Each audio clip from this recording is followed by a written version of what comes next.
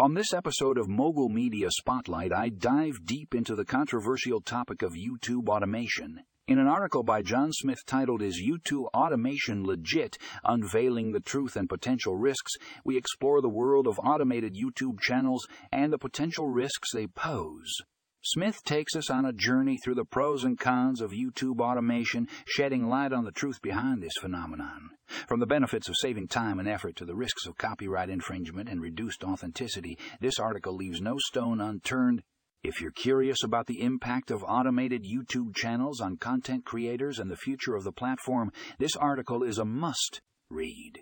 Smith offers valuable insights and expert opinions that will make you question the future of online content creation. So grab your headphones, sit back, and get ready for a thought-provoking discussion on YouTube automation. Tune in to Mogul Media Spotlight and check out the show notes for more information on this intriguing article.